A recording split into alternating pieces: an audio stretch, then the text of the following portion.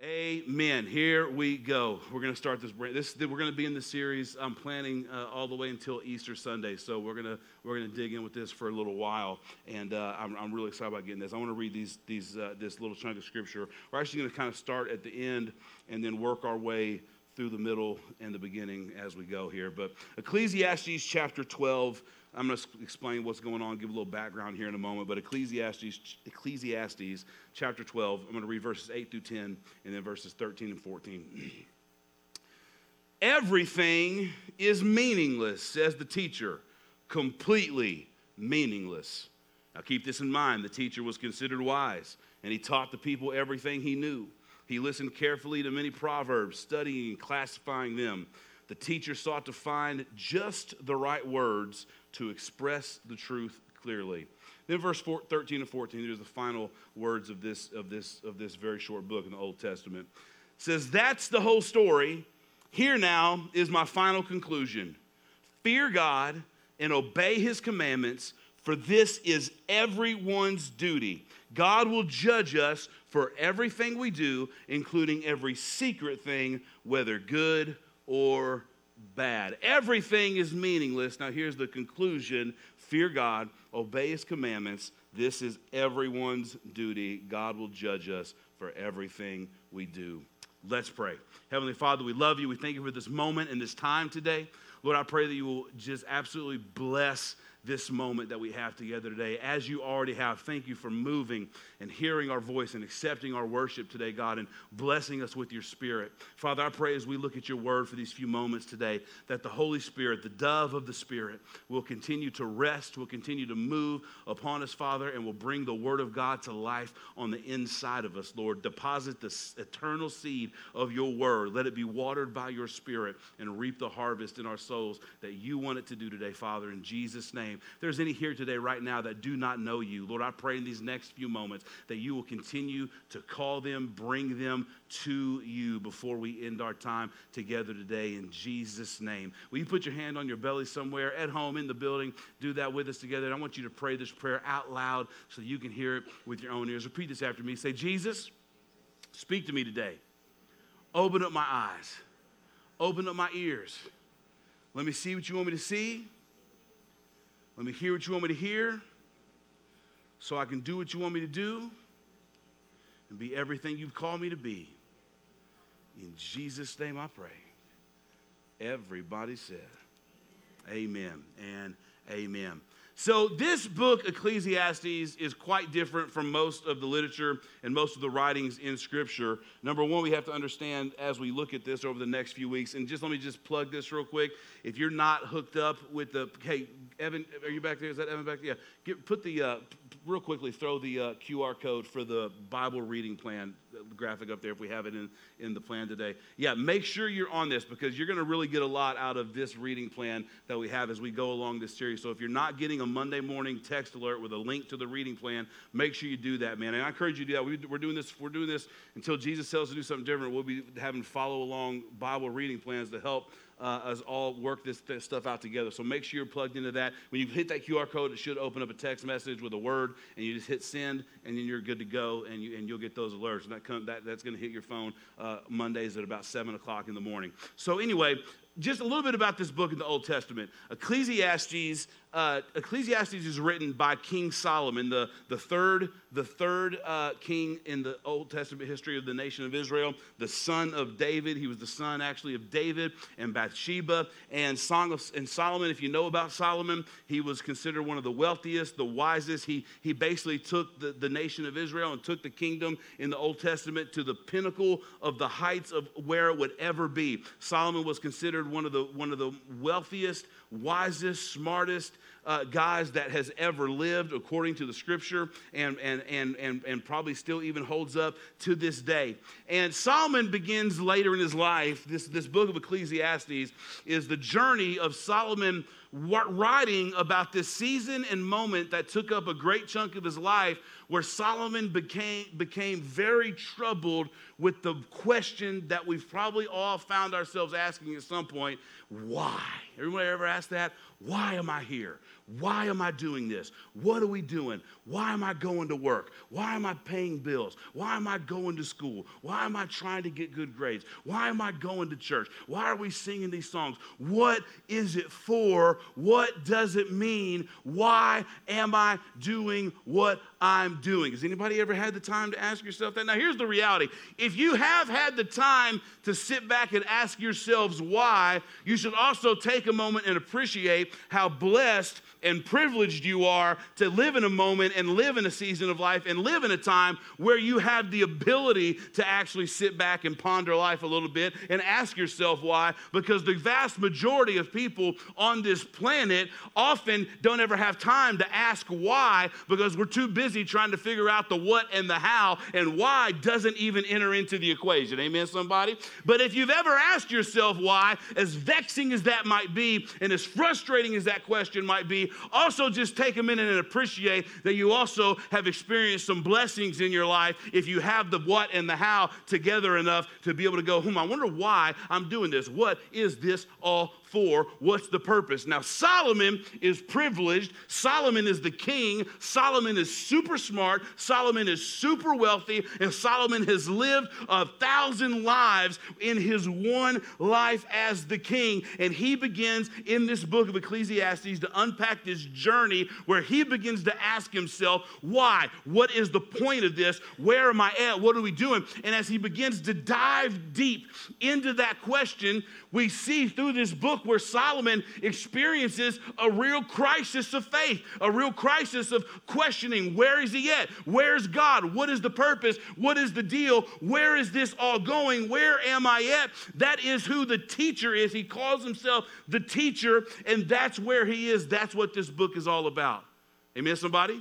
Okay? So, just a little bit about Solomon if you don't know. I've already shared a little bit, but here's the deal. Wealthy, wise, took the kingdom to the height of its glory in the Old Testament. Solomon was the one who followed David in the inheritance, took over the kingdom from David, who was great. This is the same David who killed Goliath and all of that. David was a man after God's own heart. David prepared Solomon to build the temple, and it was Solomon that actually built the temple in Jerusalem for all of the decades and generations before that. They worshiped God in a tent that Moses had put together. And finally, Solomon built this immaculate, wonderful temple that was one of the wonders of the world. The Bible says that people from far and wide came to see this. It was a marvel. It was glorious. And even in that building of the temple, Solomon's heart was so on fire for God that the Bible says that when they dedicated the temple, Solomon sacrificed so many bulls and lambs and sheep in an extravagant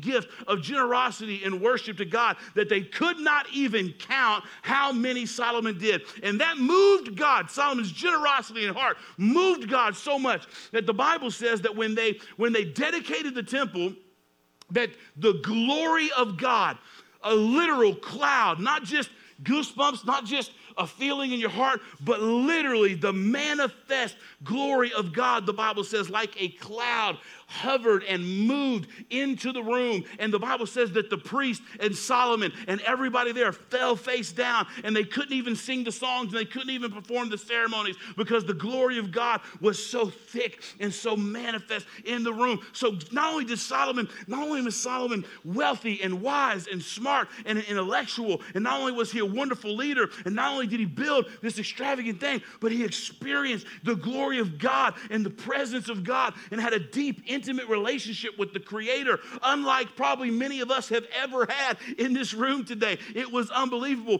After that moment, Solomon goes to bed.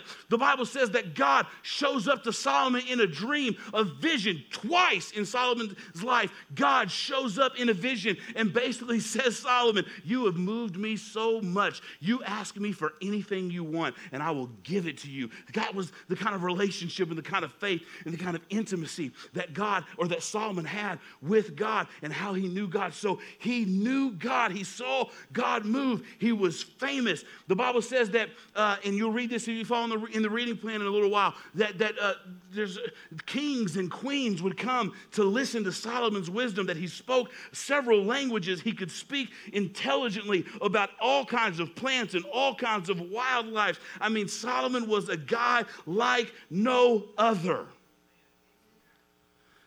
But much of that was at the beginning of Solomon's life.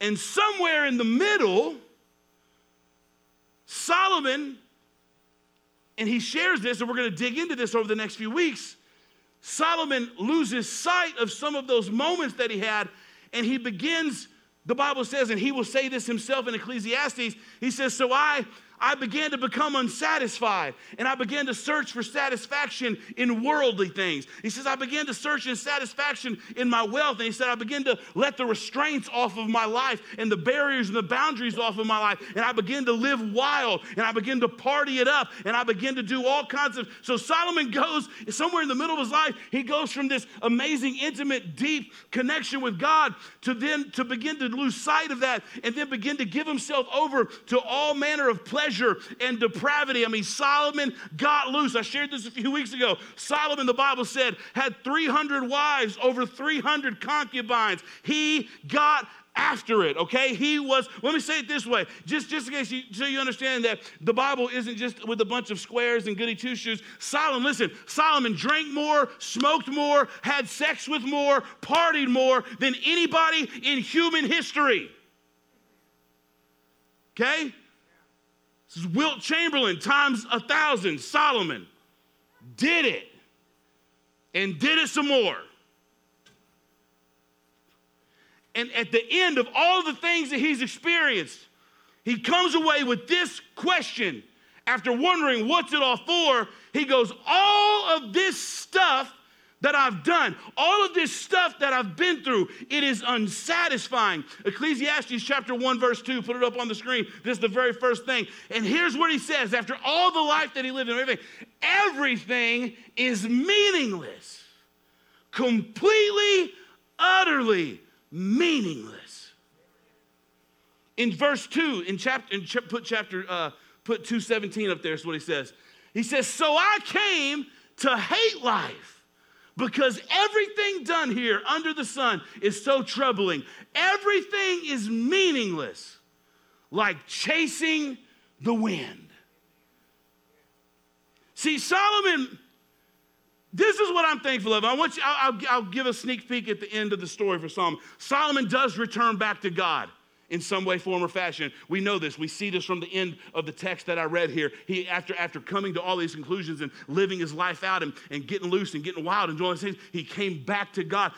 So Solomon started strong and somewhere in the middle lost sight of God and thankfully came back to him. And here's one thing I think about with Solomon, because he had all the resources to give in and live out all of the proclivities and all of the temptations and all of the pleasures. I don't know about you. I thank God that when I was running from God, I didn't have the type of resources that Solomon did. Amen, somebody? Because I don't think I would have been smart enough or wise enough to get back on the track that I needed to if I had the resources at my fingertips that Solomon did. Can anybody else say amen if you're honest today? Amen? And so some of you might, instead of being bitter that you haven't gotten that promotion yet and haven't gotten that blessing yet, you might ought to thank God that he hasn't given you the resources that you think you need yet, because you might not be able to handle the stuff. Though I'm preaching real good, real hard here this morning. Okay, but that's another sermon for another time. But here's the thing. Solomon starts strong and loses sight of God in the middle. Somewhere in the middle, as he loses sight of God, when you lose sight of God in the middle, everything becomes meaningless. We got to remember, family, it is not necessarily about how strong I start. And it's not even about how good I can finish. I need to stay strong and keep my eyes on Jesus in the middle. Everybody say the middle's where it's at. Losing sight of God in the middle will lead me to thinking everything is meaningless. And so we started at the end in Ecclesiastes chapter 12, where Solomon's gone through this journey. We're going to go through this journey. We're going to point out some things over the next few weeks and dive into this a little bit. This is just the introduction here today. But we start at the end. Solomon starts, everything is meaningless, and then he's reiterating his general premise and thesis as he begins to bring the conclusion, and this is his final lesson. His final lesson is this: fear God, obey his commands. That is everyone's duty under the sun. And then he reminds us for everyone that we will all face eternity in one way or the other. Amen. And so that's his poetic language. Let me break that down. Really, I think what Solomon is saying here, what his final conclusion is really is this: without God, nothing matters. But with God, everything matters. Amen.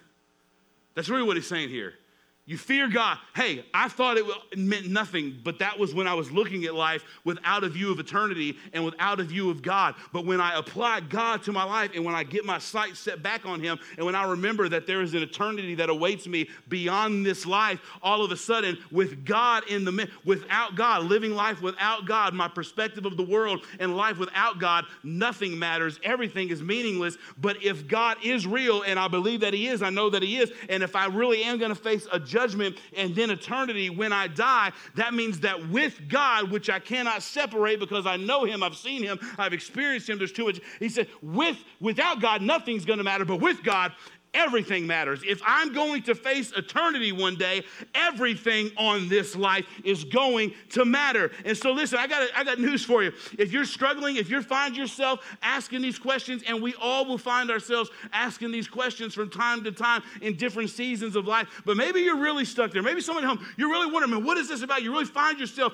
like Solomon going, man, I don't think anything matters. It's all bitter. It's all tasteless. I've done it all. I've seen it all, and it's all nothing. It's all not satisfying. Listen, what might need to happen is we might need to get our sights refocused and refixed on Jesus. And when you do that, you'll see that it's not nothing that matters. It is actually everything that matters when Jesus is in the mix. Amen?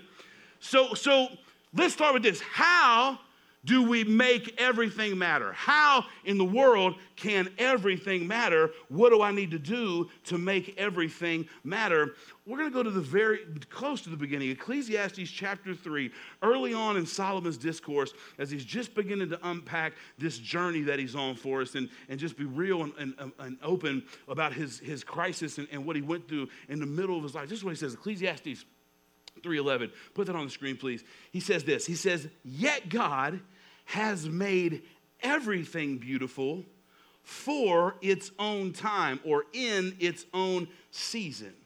He has planted eternity in the human heart, but even so, people cannot see the whole scope of God's work from beginning to end. Everything is beautiful in its time, but we cannot see the eternal scope of God's work from beginning to the end. I want to just pick out a couple of things in that idea that I think will help us understand how everything matters and help us begin to see from a heaven's perspective how everything can matter and how to make everything matter. The first thing is this: understand that God works and God moves and God is a God of season. Everyone say season.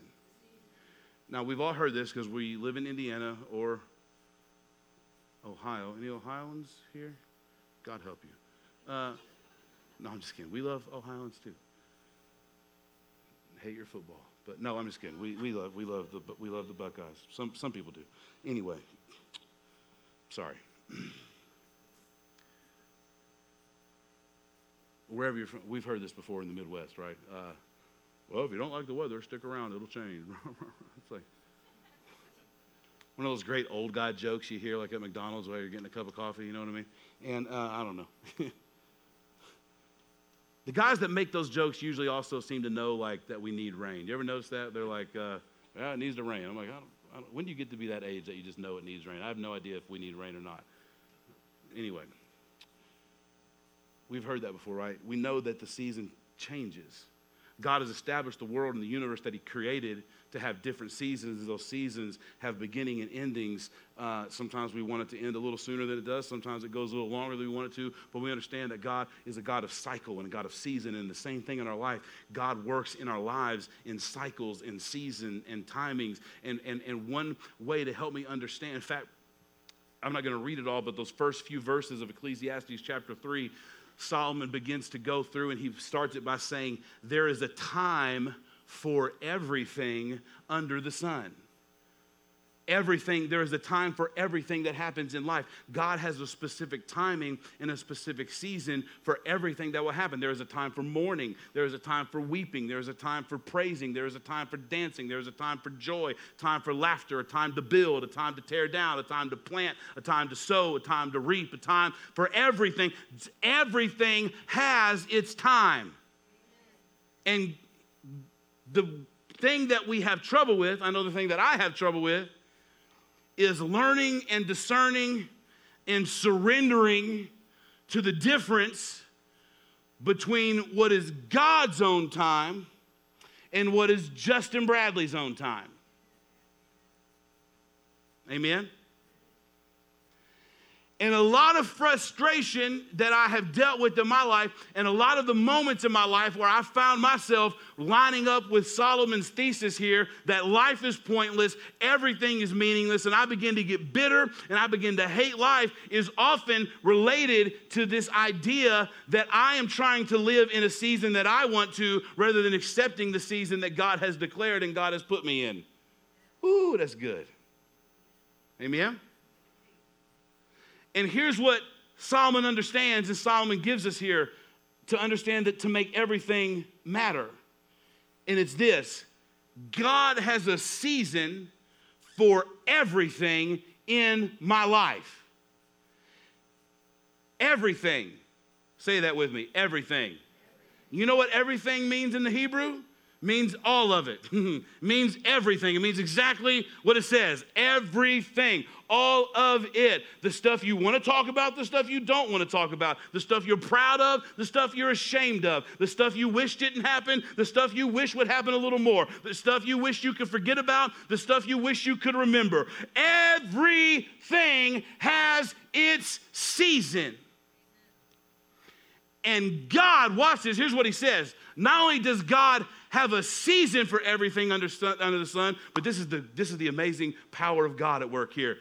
God can make everything, the stuff you want to remember, the stuff you want to forget, the stuff you want to talk about, the stuff you don't ever want to talk about, the stuff that God can make everything. Put it up there, put that verse up, 3:11, so we all see this together. You know I'm not making it up, we remember. God has made everything what? What? What? Beautiful in its own time. That means, leave that up there for a moment. That means that everything that I have lived, everything I've experienced, everything that I've gone through.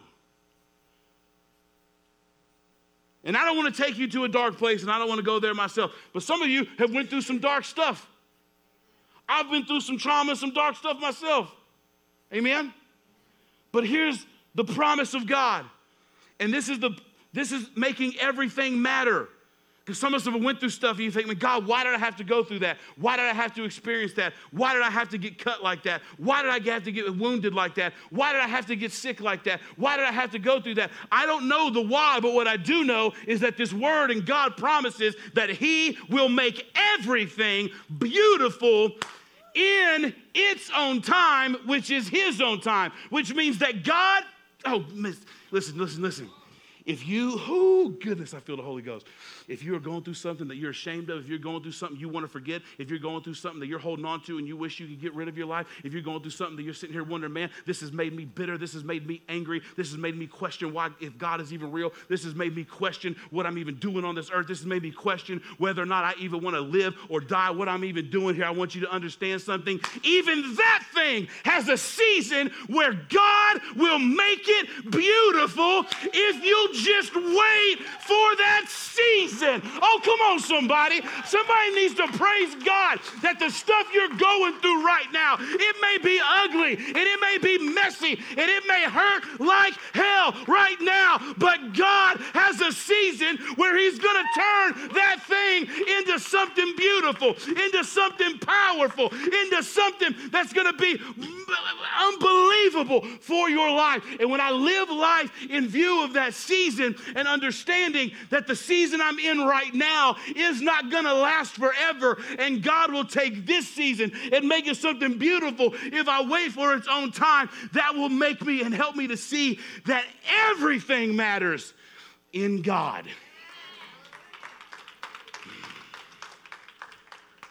But it's in its own time. Amen?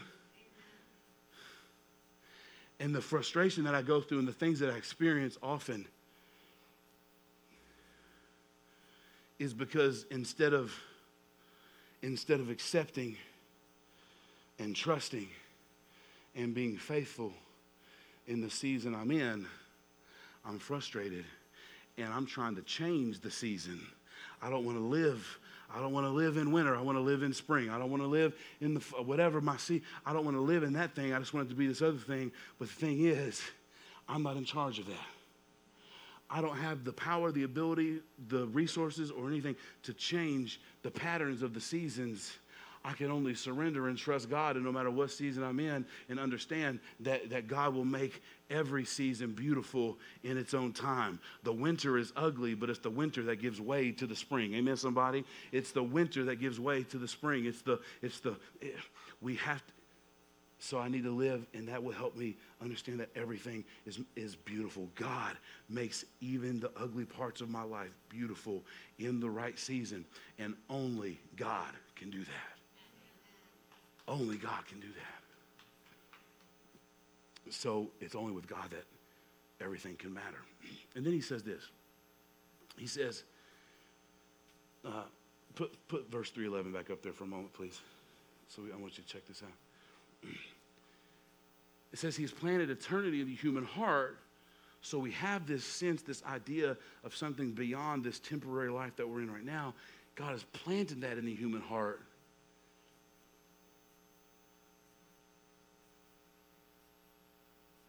Let me just say this.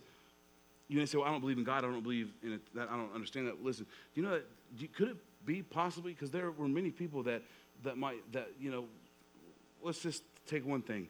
UFOs, right? A lot of people say, well, like we got those UFOs or whatever. They've been shot down. A bunch of these balloons or whatever, they've been shot down, I got to tell you, if the balloons are aliens, I'm real disappointed in the aliens. You know what I mean? I was expecting a lot more if that's the aliens. But but people say, well, surely there has to be something beyond this earth. How could this little planet in this vast expanse of the universe be the only thing? Well, could it be that understanding that there has to be more beyond this? It's not more in the stars possible. It's God, that God has placed eternity in the heart of every man. This desire and this sense, this understanding that surely there has to be something beyond what I can see, touch, feel, taste, experience in this lifetime. And it's true. But he's planted eternity in the human heart. But even so, we have this sense that there's something more, but we can't see. We don't have the ability with our human physical eyes and these little primate brains that God has placed inside. We don't have the ability to sense or grasp or see the scope of God working from beginning to end. Okay? You follow me so far? But here's the thing. God is working from beginning to end. Amen? Let me read this scripture. Psalm chapter 90, verse 2. Do you have that back there? Psalm chapter 90, verse 2. Throw that up there. Look at this. Before the mountains were born, before you gave birth to the earth and the world, listen, from beginning to the end, the psalmist says, you are God. And if I was writing that today, I would, in parentheses, right after the end of that, you are God, I would also add, and in the middle. He's God in the beginning, and he's God at the end. And we talk about the beginning and end a lot. Look how great it started. Oh, look how strong he finished. But I want you to know something. We all look at that and we make our songs about it and we talk about it, but it's in the middle that God shows up the most. Amen, somebody? And I got to get news for somebody that's in the middle. You might be stuck in the middle. You might be in the middle of a season that you don't like. You might be in the middle of some stuff that you think feels pointless and meaningless and messy. But here's the good news. Listen to me close. No matter how meaningless, messy, or miserable the middle may feel, God is there working. He's God from beginning to the end and everywhere in between. And Solomon gives us that nugget and recognizes that we can't see the scope of everything God's doing in the beginning and in the middle and in the end, yet we know that he's there and he's working. Amen, somebody? You know how I can make everything matter is real? Because here's the thing, guys. The beginning is like 0.5% of my life, and the end is like 0.5% of my life. And the middle is the other 99% in between. Come on, somebody. And so I better figure out how to get my eyes on Jesus and make the middle matter. And I can do that when I understand that God is not just there at the beginning and he's not just there at the end, but he's working in the middle. Amen? Well, my middle's a mess. He's working. My middle's miserable. He's working. My middle feels pointless. He's working. He's there. Amen, somebody? And so the next time, and there will be a next time, it might be this afternoon, it might be tomorrow, it might be 6 months from now, when you think, man, this is pointless, this is meaningless. And it may very well feel that way. And in many ways, it adds up to that's what it is. Remember, it's just the middle, but God is in the middle, and God's working in the middle. Amen? I'm almost done. I just want to say this one thing, too, that I love about this. This is chapter 3 of a 12-chapter message that the teacher Solomon is giving us. And I just think it's awesome because if you read this through, you'll see that Solomon gives us this, and we're going to see this over the next few weeks. We're going to dive into some of this, and Solomon takes this great journey examining and looking and questioning all of the things of life and finding no satisfaction and finding meaninglessness in all of it and being bitter with all of it. It's all chasing the wind. We're going to talk about that idea, chasing the wind, next week. But I want you to see, and it just leaps out at me, is this, that even though Solomon is in this journey, God is actually there speaking near the beginning of the journey. Isn't that something to think about? That even at the beginning, when Solomon begins to question, God shows up with the answer. Isn't that powerful? It's amazing to me to think that even at the beginning of my quest, even at the beginning of my journey, even at the beginning when I'm beginning to dive deep and I'm beginning to question and I'm beginning to have doubts and I'm beginning to have fears and I'm beginning to get bitter, even at the beginning of that process, God was there speaking life and speaking the answer to me. Amen? And I just think that's so amazing. And I think somebody needs to understand that you might be at the beginning of asking some questions. You might be at the beginning of a season that you're going into. You might be at the beginning of some things that you're going through. But I want you to know something. Don't mistake and have an attentive ear and begin to listen, because I promise you that he's there at the beginning and at the end and in the middle. And at the very beginning, God is there speaking promises, speaking truth, speaking life to my season and my situation, even at the start. Amen? He was there with Solomon, and he's there with you and me too. So let's listen. Let's listen. Amen? Will you stand me all over this place this morning? Listen. Solomon comes to this conclusion at the end because he gets his sight back and he begins to see, hey, he gets awakened.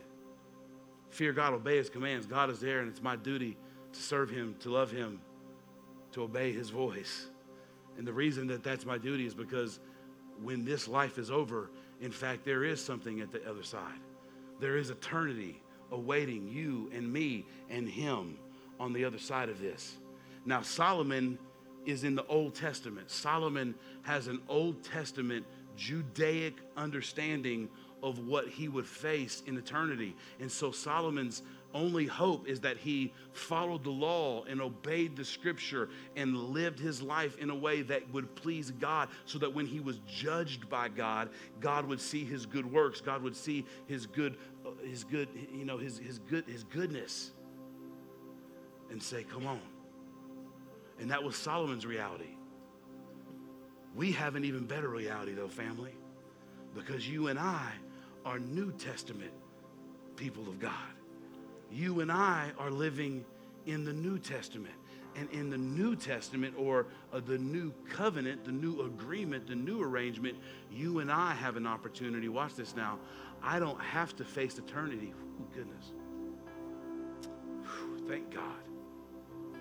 I don't have to face eternity with the sum of my good deeds and see which ones outweighs the other.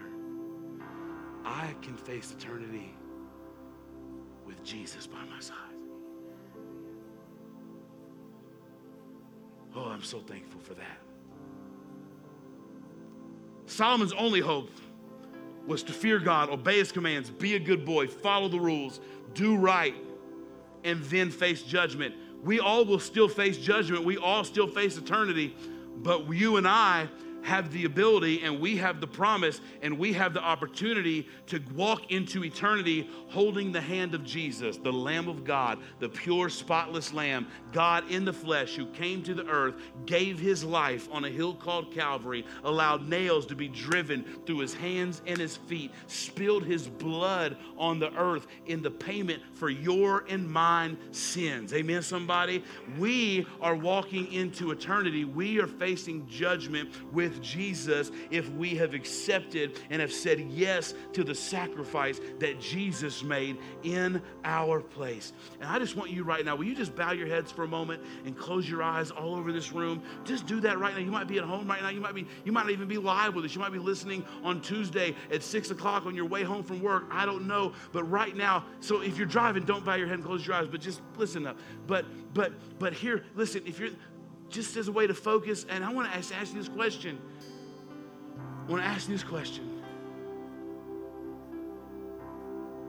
If you walked out of this moment and met eternity, who are you walking into eternity with?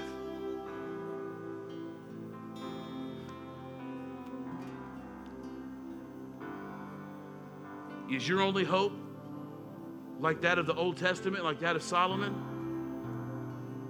to meet judgment and to face eternity with the sum of how good or how bad you were? I think all of us, if we're real honest, would be very worried if that was the case.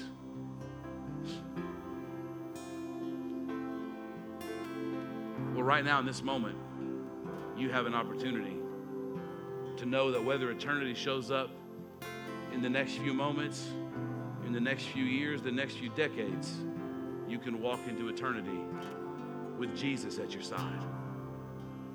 And you don't have to be a good person. You don't have to do a bunch of things. The only thing that the Word of God, the only thing that Jesus has said you have to do to keep me with you, to have me with you, walking into eternity with you, is to receive what I have already accomplished for you. And what Jesus accomplished for us 2,000 years ago, when he bled, he died, and 3 days later he rose again, was that what he was doing, he took the penalty for our sin. He took the penalty for our sin. See, the Bible says that the punishment of sin is death. The wages of sin is death.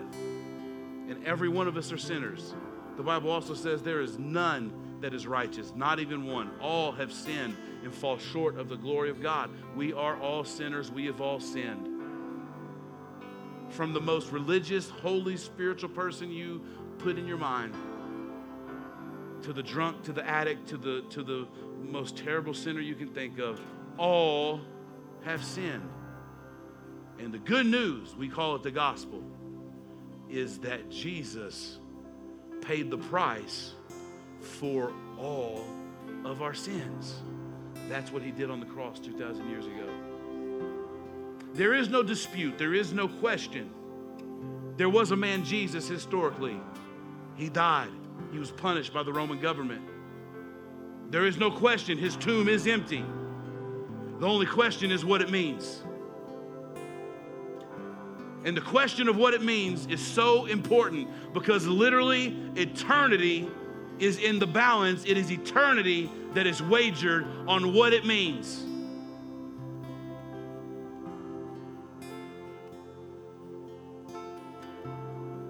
And what the Bible tells us and what we believe and what we have come to know, what I have come to know that it means is that Jesus took care of my sin problem so that I could take care of my eternity problem. And today, I don't care who you are. I don't care where you've been. I don't care if you've been in church your whole life. I don't care if you've prayed the prayer a million times. I don't care if you've been baptized. If you are not living for God and if you are not certain of whether or not Jesus is going to walk into eternity with you, I don't want you to leave this moment. I don't want you to leave this place without answering the call and inviting Jesus to be with you in that moment. And when you do that, here's the great news. Not only you're going to be inviting Jesus to be with you in that moment in eternity, but it's going to start right now. And you can practice walking with him right now. With every head bowed, every eye closed, I'm not going to call you up front. I'm not going to embarrass you. I am going to invite you to raise your hand. That's the only public declaration we're going to say today, just as a raised hand. And you say, well, why do I have to do that? Well, I will tell you this. Jesus did say this. He said, if you're embarrassed of me before men, I'm going to be embarrassed of you before my Father. And I don't know all the ins and outs to why that's important, but I will say this. When I respond publicly to what something God is doing inwardly, it brings heaven and earth together. It's me putting feet to what I feel inside my heart. And that's what begins a chain reaction of something happening. There has to be a response. There has to be a response when the Holy Spirit is moving on my heart.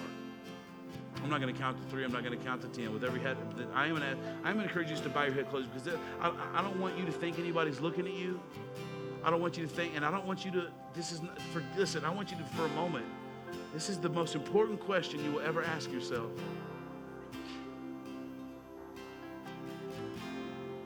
And I don't want you to have a wrong answer or be distracted by any of the people around you. I don't care if it's your husband, your wife.